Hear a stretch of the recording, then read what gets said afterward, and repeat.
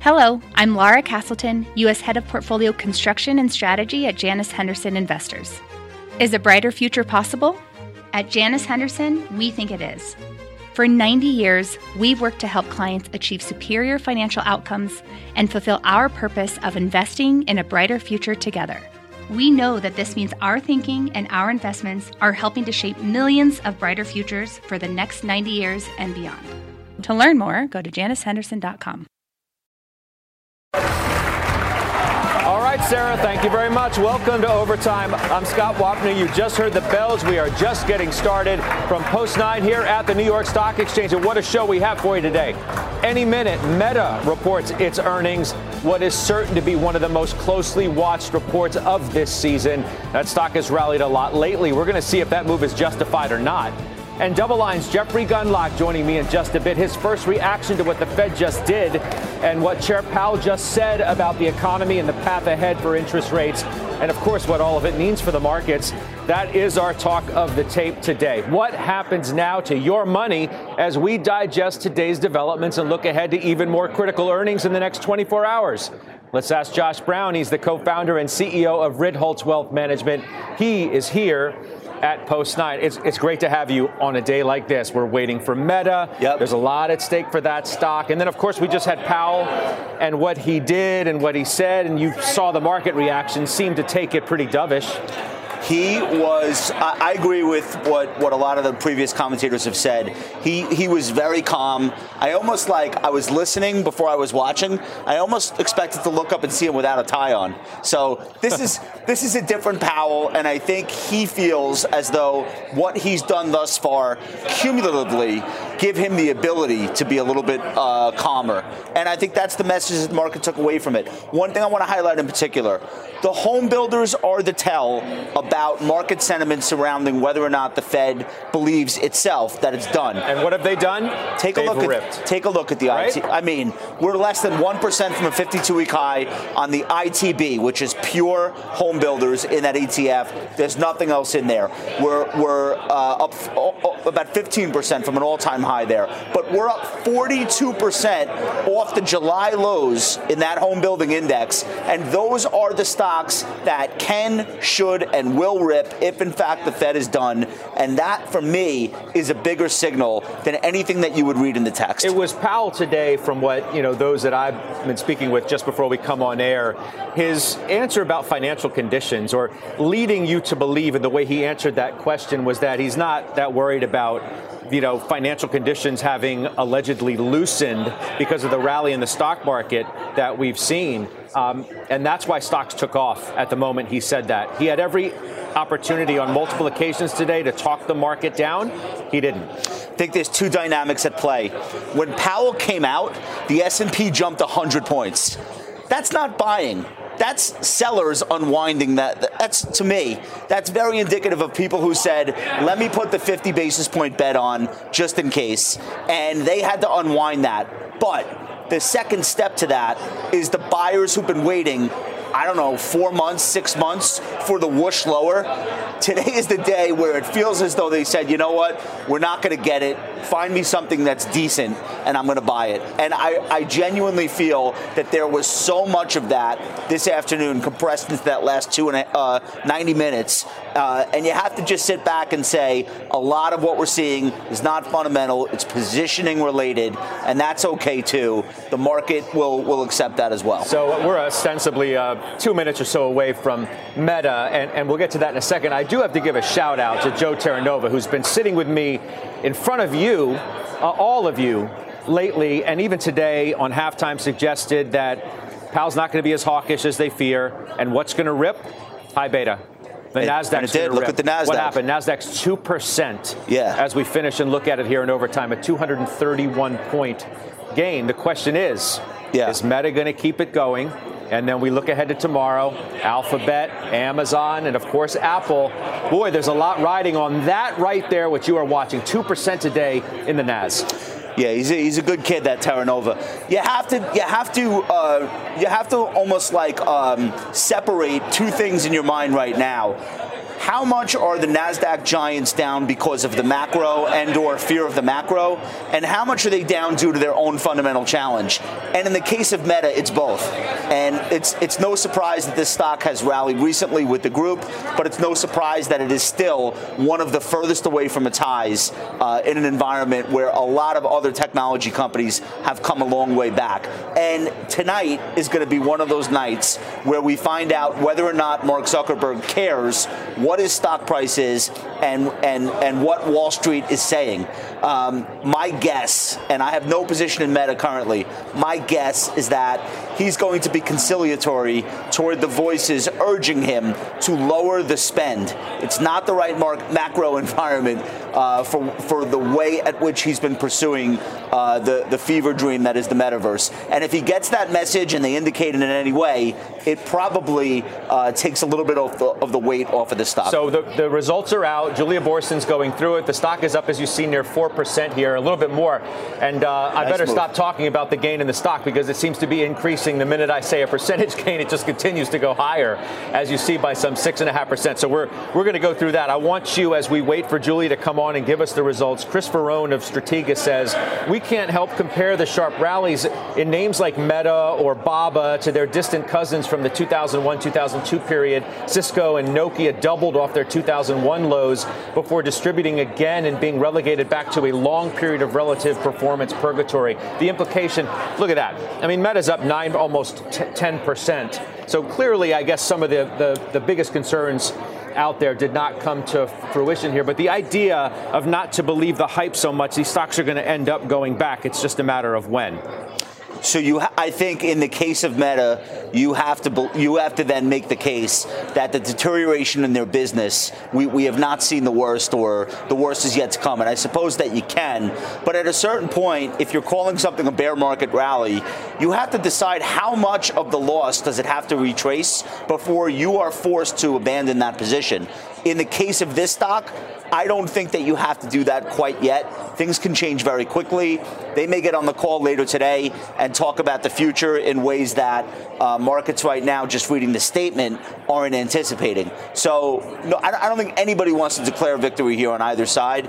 But if you're long the stock into the print right now, at least you have an option. I mean, the stock was up 24% into the print. Yeah. And here we pop on another 12, 13%. Or so as we go through it. I know I have a beat on the top line, on the revenue number. We have to get the adjusted EPS as well. But this does nothing to upset this story that began, beginning of the year, led to a good January as we roll over into a new month.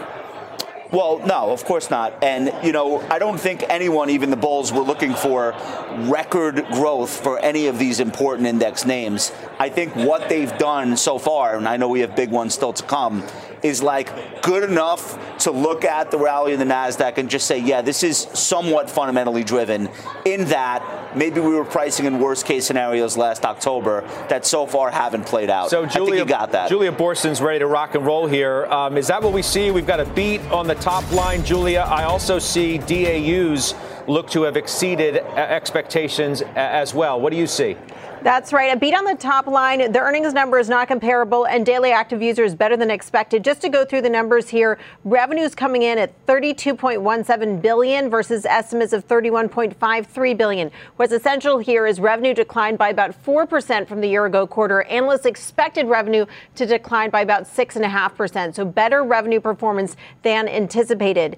The daily active user numbers hitting 2 billion versus 1.99 billion estimated. So better than expected daily active user growth. Of course, in light of competition from TikTok, that was an area in focus. The company also announcing restructuring charges. So this is not a surprise considering the fact that the company did do layoffs in the quarter. So they're taking a $4.2 billion restructuring charge that's related to facilities consolidation, the layoffs, and also what they call a pivot towards a next generation data center center design. They're talking about doing a data center that is going to have a better construction plan to support AI and non-AI workloads. Of course, interesting in light of the ongoing conversation about artificial intelligence.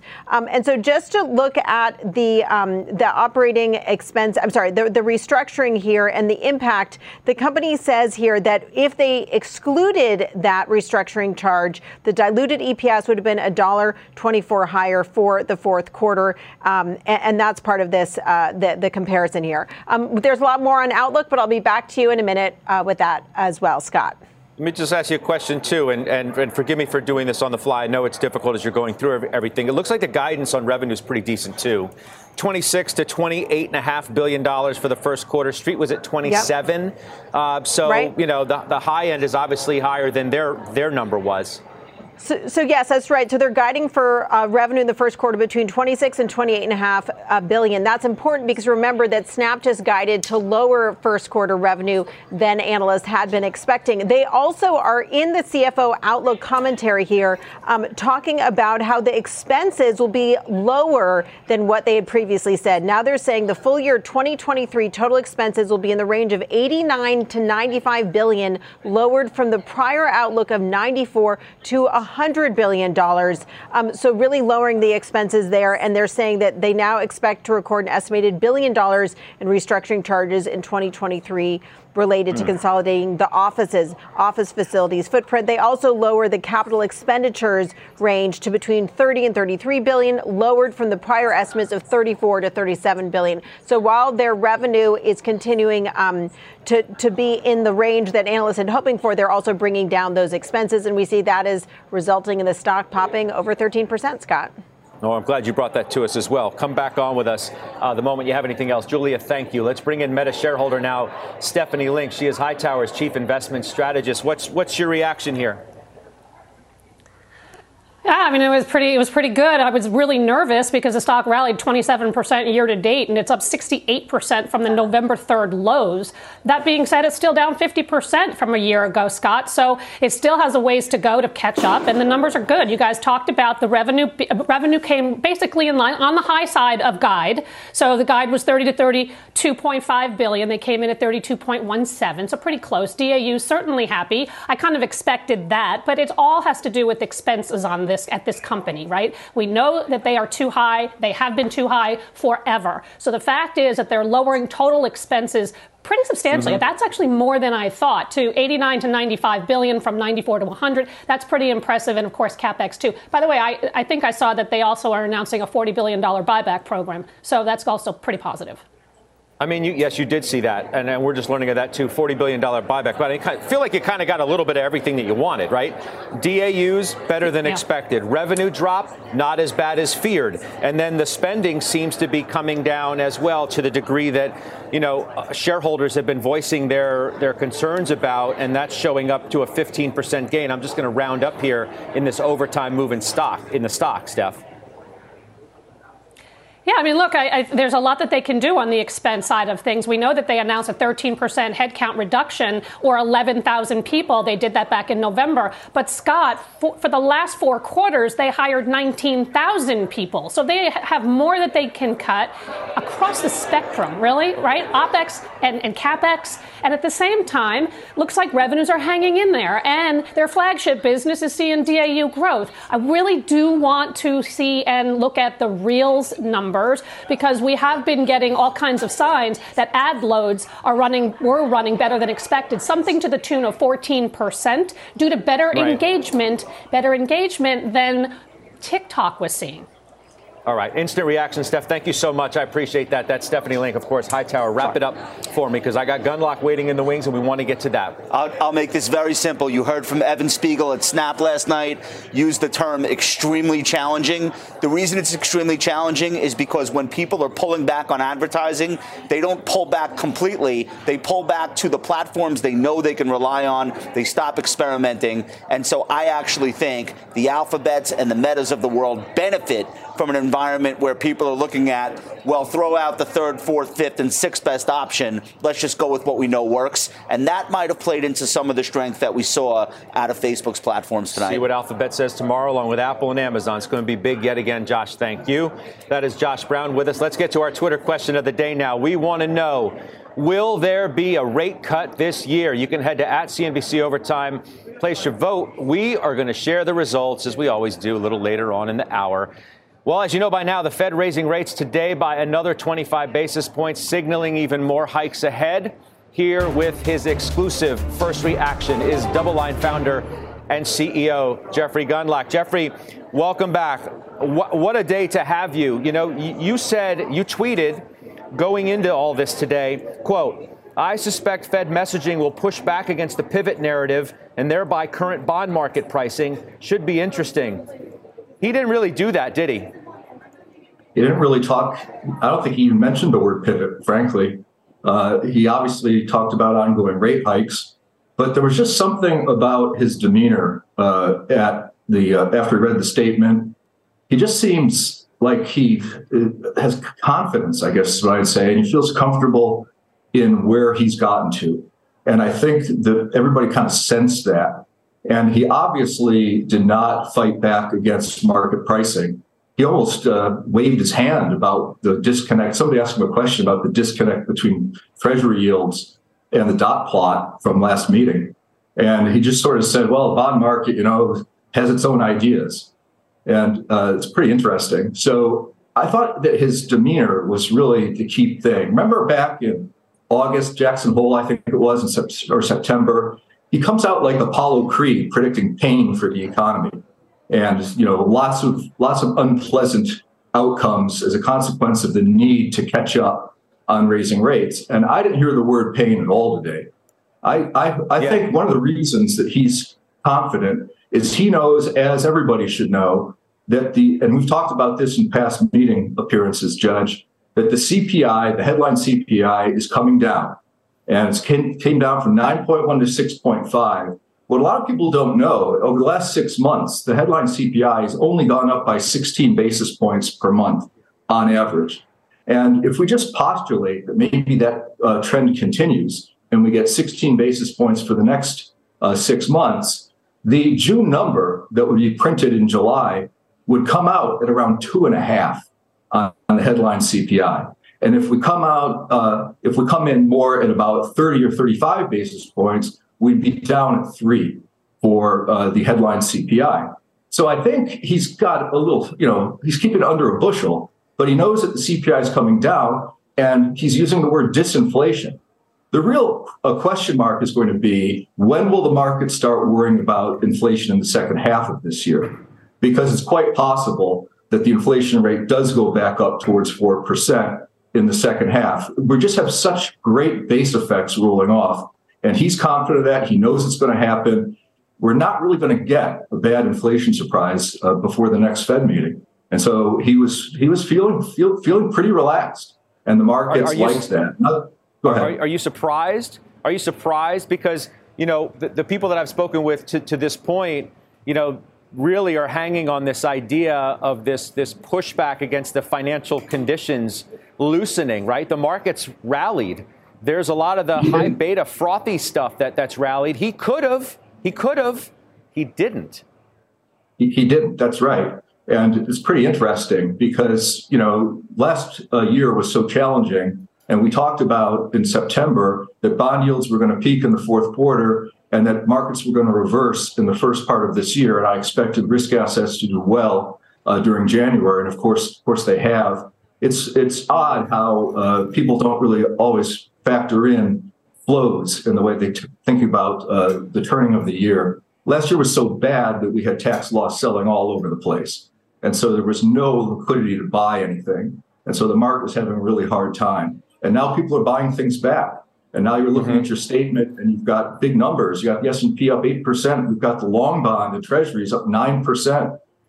We've got emerging market equity up 11%. So unfortunately, I think that we've gotten a lot of return already for the first part of this year. And as we move forward a couple of months, I think we're going to start getting overvalued, because I think this inflation narrative that is so supportive of markets, we're almost, I almost thought that Jay Powell was going to use the word Goldilocks at one point. He seemed so comfortable with where he was. Weird how he, at the same time, had this aura of relaxation, and yet he did still talk tough. Jobs not done, jobs not done. We have to raise rates more. We're not going to stop. We can't stop too early. But for some reason, the mood sort of trumped, and that rhetoric just didn't seem to have the teeth or the intensity that he had last fall. And I think the market was relieved to see that.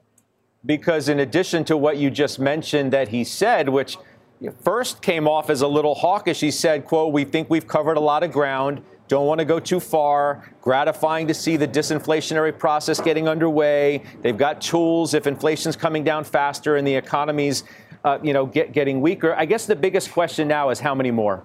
8 is clearly not enough for the Fed. Is it 9? Rick Santelli suggested today's it. What do you think? I think one more. I think it's tough to make the statement ongoing increases with an S at the end of the word increase and do 0. Unless you had very substantial change in economic conditions. We don't have that much time. We do have 2 employment reports, as he pointed out, and a couple of CPIs. But I think one more. And Jay Powell said something that was a clarifying statement that I'd like to point out, Judge. He said that real yields are positive across the yield curve. And that's a clarification, because sometimes when people talk about real yields, they compare the CPI to Treasury rates. And those are not positive. The CPI is still above Treasury rates. So what he had to mean by that statement is he's looking at the TIPS market, which had a huge increase in yields last year. That was a major headwind for risk assets in the stock market. But it's true that the yields on TIPS across the Treasury curve are positive. So that's what he means by real yields, and they've stopped going up. And I have a feeling that real yields are going to not go up in the first part of this year. So that keeps a little bit of runway, I think, on the risk sentiment. But today feels a little bit euphoric. People are bidding things up like crazy. We have to watch what happens the rest of the week. But I do think we still have some room to run in risk assets as we get towards, maybe 4,300 or so on the S&P 500. So, do you think that they'll actually cut this year, like the market has been pricing in? Boy, that's almost a coin flip for me. It's going to depend upon what happens to the CPI and, of course, the PCE that I like to talk about after the June print that comes out in July, because I think it's going to start going higher again, and that would almost certainly keep them from cutting rates. And of course, Jay Powell pointed out the labor market's very, very important. He wasn't really talking about pain this time. He was talking about maybe a small increase, and you even talked about maybe we don't even have to have a real degradation of the labor market. So I really think it's almost a coin flip. But I'm just looking at the trend here. Look what happened, Judge. A year ago, it was 25. The next meeting, it was 50. Then we had 4 75s. Then it was a 50. Now it's a 25. We're getting close to the end. It's pretty clear from the content there. But he mentioned this interesting inflation, core services X housing, which is slicing the bologna a little thin because you get narrower and narrower surveys. But that's something we should all watch, because it's clear that that's what he's looking at. He wants to see that show the so-called disinflationary trend. Shocking, I'll just say it again, shocking that who'd have thought 4 months ago that the Fed chairman would today be using the word disinflation repeatedly in sort of as sort of a real-time phenomenon. So I kind of think that they'll cut rates in the second half of the year, but I'm not really committed to that idea firmly at all. They obviously haven't been successful cracking the labor market, which has been really their sort of key metric of what they've been looking at.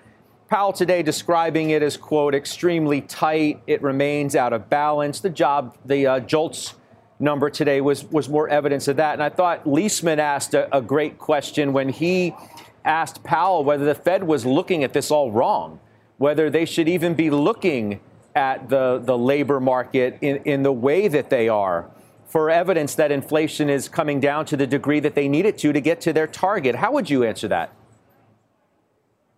I think that the wage inflation piece of it is clearly important, whether it should be or not. Whether it's the right thing to look at or not, for Steve's question, it's clear that the Fed is looking at it. And it's clear that they believe that the way to get the inflation rate down to 2% in stable sort of a way is to, I think the term was, the labor markets be brought into balance. And that kind of means you need layoffs, I guess. If JOLTS numbers are going to be high and you have a 1.9% ratio of job openings to people looking for work and all this sort of thing, I think they're going to need layoffs, which is sort of that pain rhetoric, but he didn't pull that out literally verbatim this time. So they think that the key, he says it in plain English repeatedly, the key is to get the labor market to loosen up. So I guess that's what they're looking at, and we should keep looking at it too, because that and this core services ex housing seem to be very substantial indicators for the. I think it was Gary Cohen was on at the Closing Bell show, and I thought he made a good point. He said, we're labor dependent, and whether you think we should be or not, people make the comment, well, the Fed can't create jobs, well, but they can create layoffs. I suppose it's one way to look at it. Do you still think that workers, but they can create layoffs? Do you still think we're going to have a recession? I mean, that's been your call for some time this year. Do you think that's going to come to fruition? I think the indicators are so severe in so many areas. I mean, the leading economic indicators is super weak. M2 growth is contracting at an unprecedented pace. You've got so many things, the ISMs, new orders, lots of things that are in flat out recessionary territory. And of course, the one that is the most recessionary probability of all is probably the yield curve, with twos, tens inverted by 68 basis points. The strongest indicator of a recession coming in a few months would actually be the yield curve starting to re-steepen out. And that hasn't really begun. It's again been a little less inverted in recent weeks than it was, say, last November. But what really tends to be a very high frequency recession indicator is twos, tens actually de-inverting. We have a ways to go for that. But I think that the lags, we all know, are long and variable. Fed's up 450 basis points. They're probably going to go up another 25. And Jay Powell knows that that's going to be a sort of a tractor pull on the economy. So clearly, with financial conditions easing the extent that they have, with spreads tighter on junk bonds, with the stock market up, I'd have to say that clearly I think the odds of recession this year are down, but they're still greater than 50%. It was another interesting point that Leisman made, too, when he alluded to the Fed chair using the word extent to what they've already done, as if they're now have changed from thinking about the pace to the damage, so to speak, of what they've already done and what could actually happen there. I want to ask you one more question. We're going to take a break, and we'll get into sort of the investment angle in all of this. And you spoke at the very beginning about this quiet confidence of Powell today. You're somebody who described him not all that long. We've only been on this road for, 10, 11 months? You described him before as Mr. Magoo, guy who was on the fence, either paint or get off. What do you assess the Fed to this point having done, and the job that Powell has done in trying to fight inflation while keeping the economy from going off a cliff? Has he done that?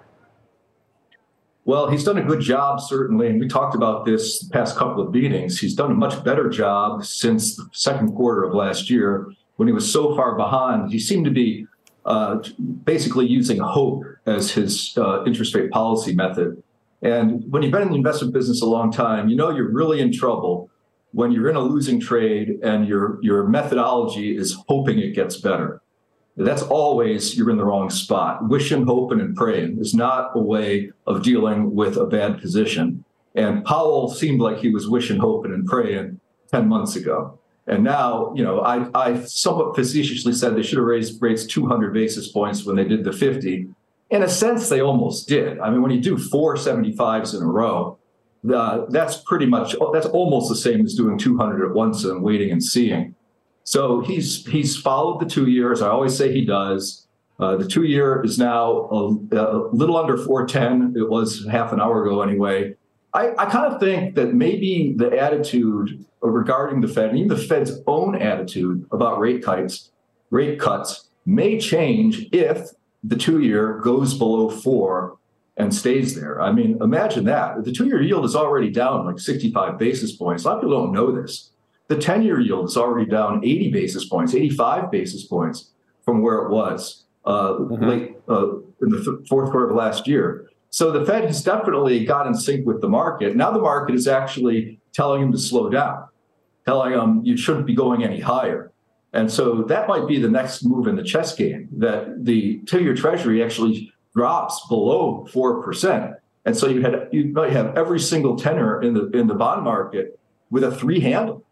And wow, I mean, that would really be something. And what would happen if the 16 basis point average CPI headline for the last 6 months, what if it repeats for the next 6 months and we're looking at a 250 CPI in July? It would sort of make a 4% 2 year look like a kind of a high yield. So yeah.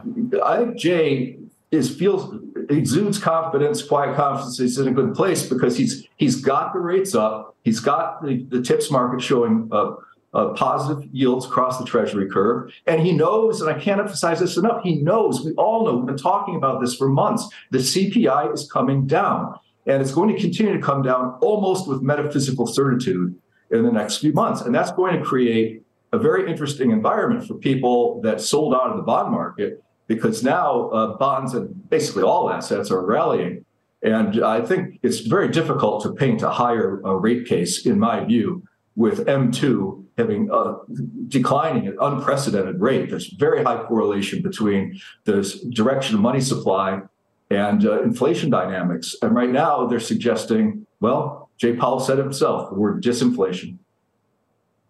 Let's do this, Jeffrey, because you left us on a good note. Let's take a quick break and we'll put this into action with some investment advice based on what your view is going to be for the next several months. When we do come back, we will have more with our exclusive interview, Jeffrey Gundlach of DoubleLine. Plus, we'll have more on Meta's quarter, obviously, what to expect from Apple and Amazon and Alphabet tomorrow. OT is right back.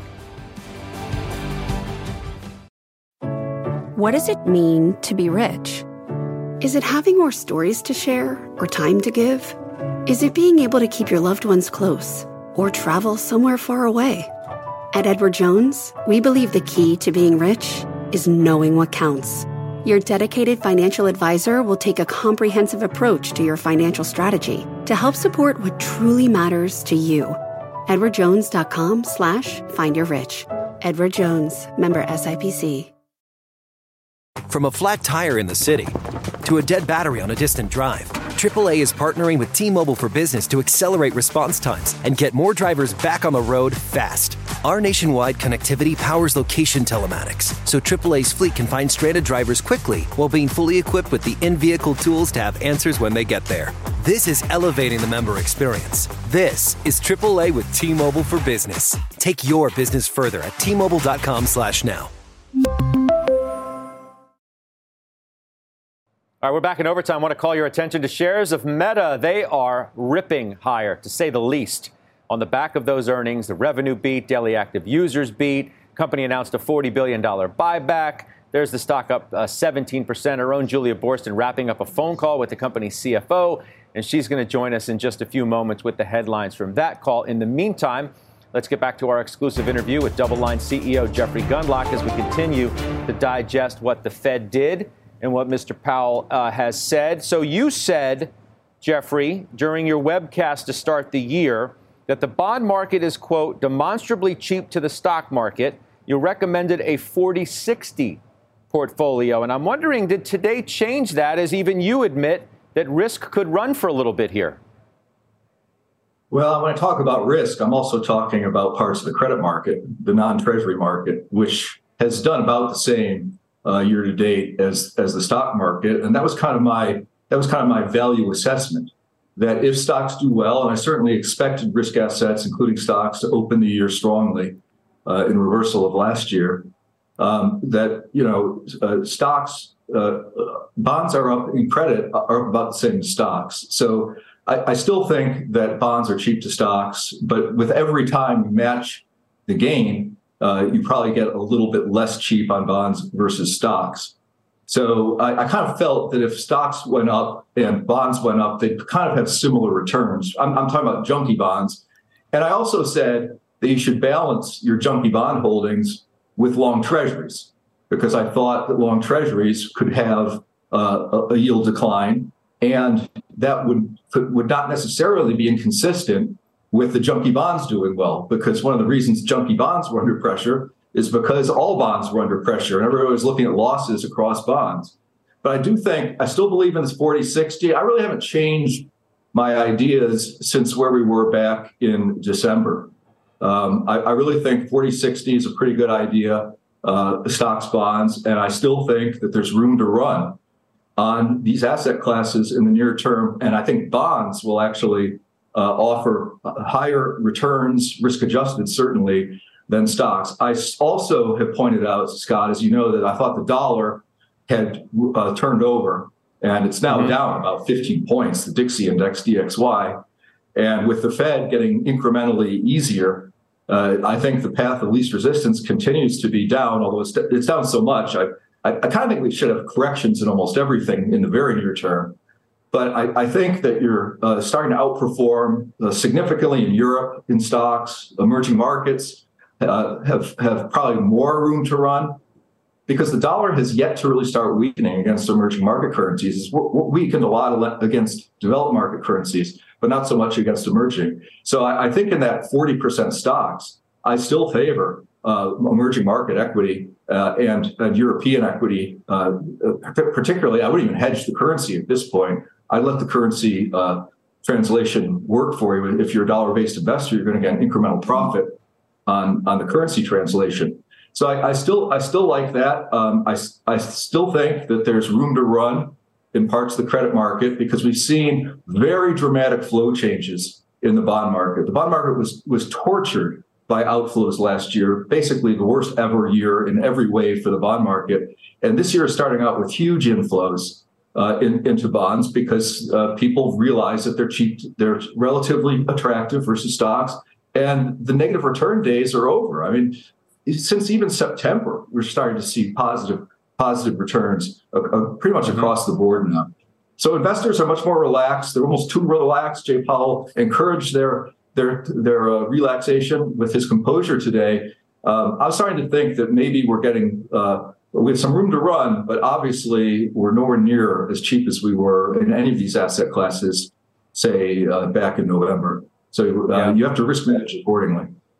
You nailed the dollar weakening EM running trade for certain. It was just a matter of when, it seemed, not if, that was going to come to fruition, and it obviously has. Let me ask you finally, inside the market, it's been so interesting this year in terms of what's done well and what hasn't, right? Last year's winners, this year's laggards, last year's losers, this year's big winners.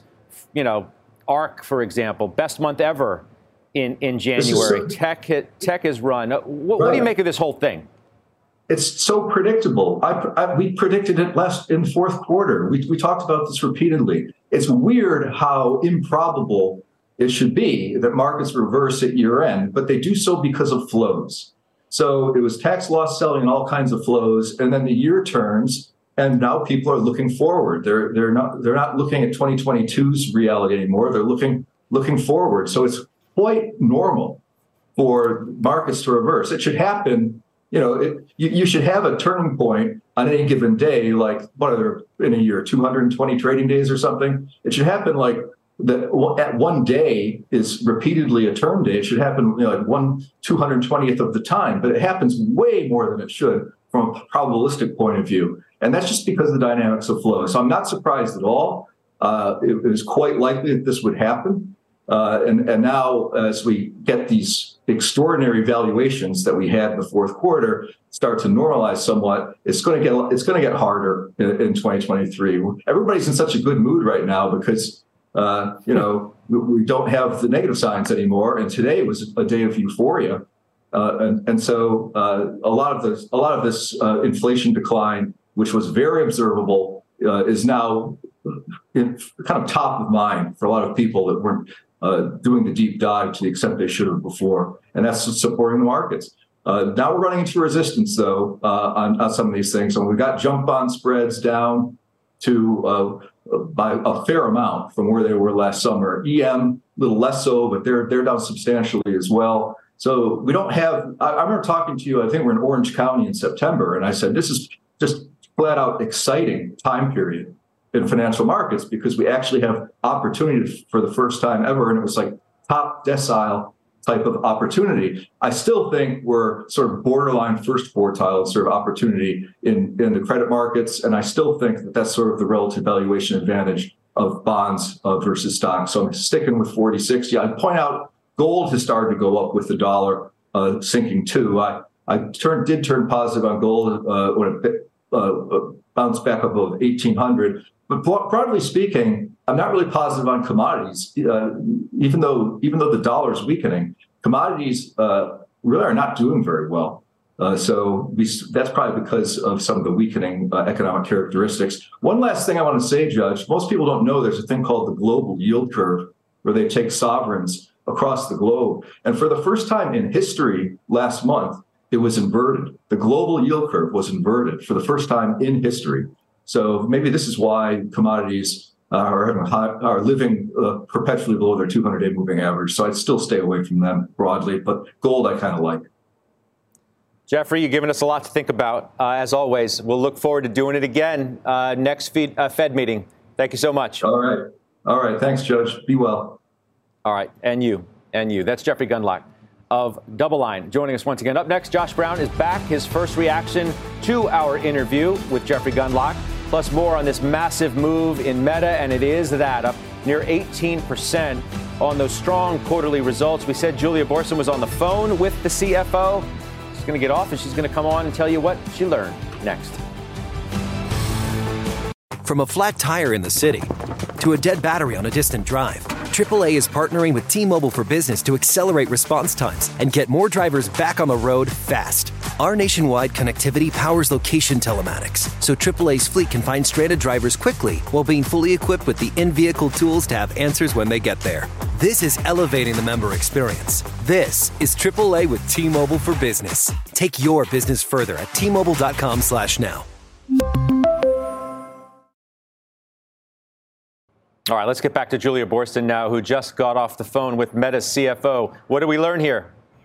Well, Susan Lee, she just became Meta's CFO in November, talking to me about what she called a solid quarter for Meta. Now, in response to a question about the company's effort to monetize Reels, she said that Reels is still a revenue headwind right now, but is on track to becoming neutral at the end of this year or early next year. I also asked her about TikTok. She called the app a strong competitor, but said they are very pleased with how Reels has done relative to TikTok. She said Reels is a big part of what they called their young adult strategy. Now, as for concerns about the ad market, Lee telling me that this is still an uncertain macroeconomic environment and that the ads market is diversified. They still think the majority of the opportunity comes from the shift of offline ads to online ads. And she said they're doing everything they can to be competitive.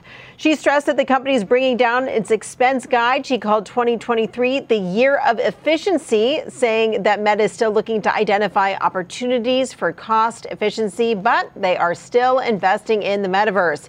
Lee telling me that the company does expect that operating losses for its Reality Labs division, which includes the metaverse investments, will increase this year from 2022. She did say they will continue to invest meaningfully in Reality Labs over the long term. Scott? Okay, Julia, thank you very much. That's Julia Boorstin with the very latest there on what is just one heck of an evening for Meta.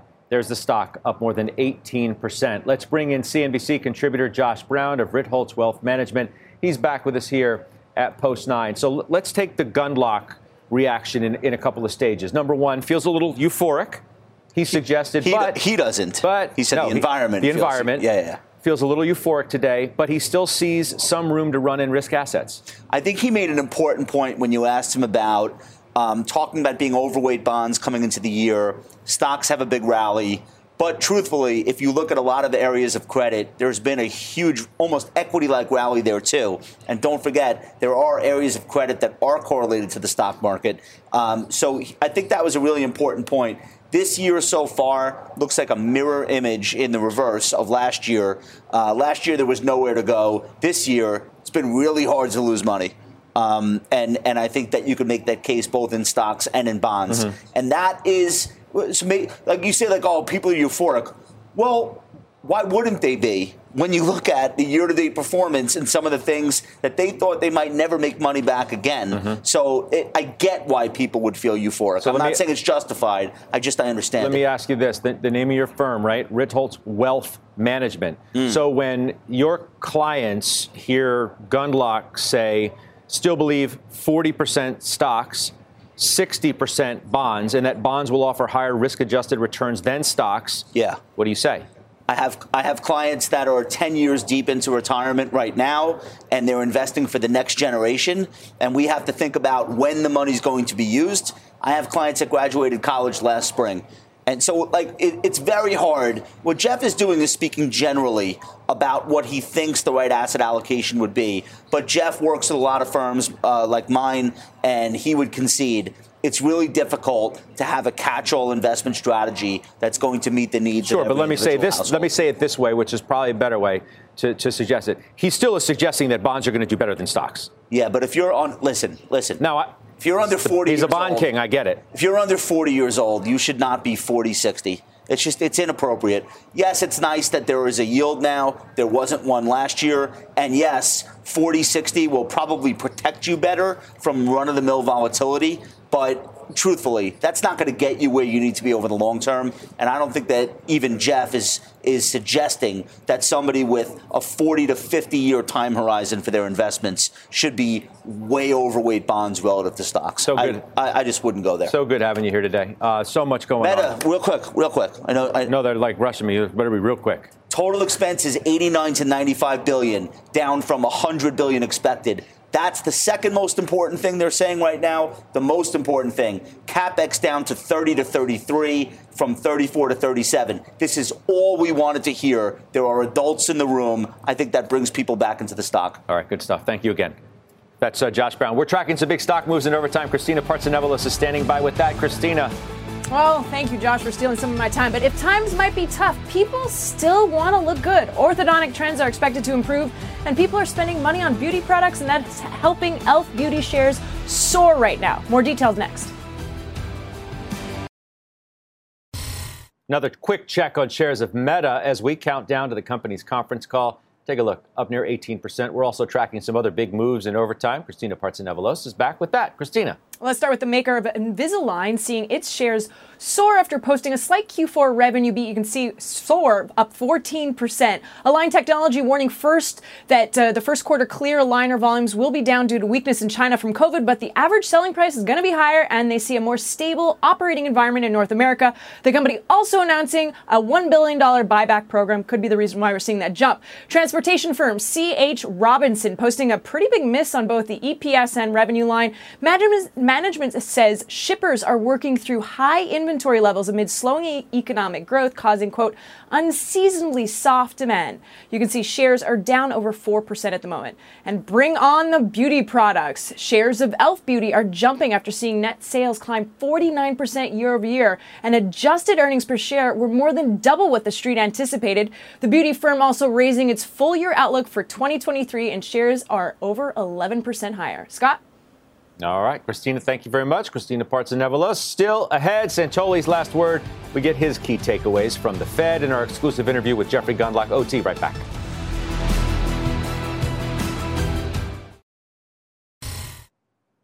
All right, our Twitter question. We asked, will there be a rate cut this year? The majority of you saying no. No, there won't. All right, let's get to Mike Santoli for his last word. All right, what do you make of all this now? Well, the Fed deciding not to fight the markets, I think, was the story, at least for today. Again, everything happening in the context of people being on alert for a rerun of what we've seen before, which was in August a very explicit scolding by Jay Powell to say, don't get too overexcited. Now, there still is a little bit of a dissonance in this market because if we're trading in the S&P at 18 times forward earnings, Presumably, that's not pricing in a lot of further earnings erosion. At the same time, the bond market pricing in the potential for cuts later this year, no matter what most people say. So there's still a little bit of a disagreement there. And yes, it could be because inflation's going to crash, as Powell hinted today.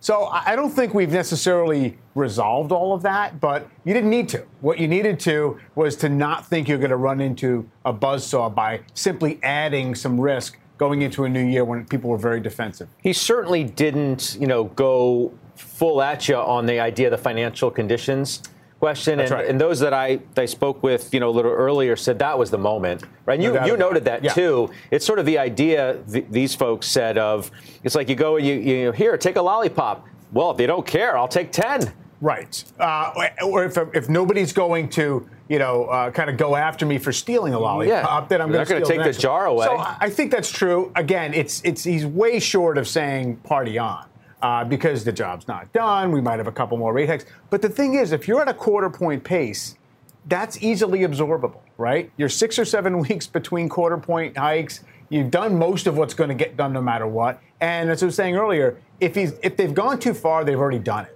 It's not like the next quarter point is going to be the one that's going to change the game too much. So for now, he's open to the possibility and allowing the economy to prove we can have a soft landing. What did you make of what Gundlach had to say in the final 50 or so seconds we have here?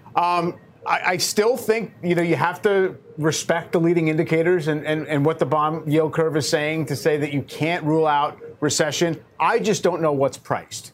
In terms of the cyclical parts of the market, the things that are ripping. And if Meta is racing to 200 based on some cost cuts, who knows who was promised that CapEx? Let's wait tomorrow to see what companies actually had that in their numbers. But I do think, as revenue, I do think that, we're in a better spot at the moment. Again, we're just back to where we were in August. I think that's important to keep in mind. But you're going to also have some people waking up tomorrow and saying the next day Fed reaction is often a reversal, and we're into resistance right now, just above 41. We'll see. The news conference reaction often brought a reversal. It's interesting today to see how that shook out. Thank you. That's Mike Santoli's last word. I'll see you tomorrow. Fast Money's now. From pit lane to podium, the Las Vegas Grand Prix is providing fans a race day experience at the speed they deserve. With the help of T-Mobile for Business, our 5G advanced network solutions are powering race day operations with event-wide connectivity. From streamlined gate entry to an immersive app, giving fans blazing fast access to the sport they love. This is accelerating innovation. This is the Las Vegas Grand Prix with T-Mobile for Business. Take your business further at T-Mobile.com/now.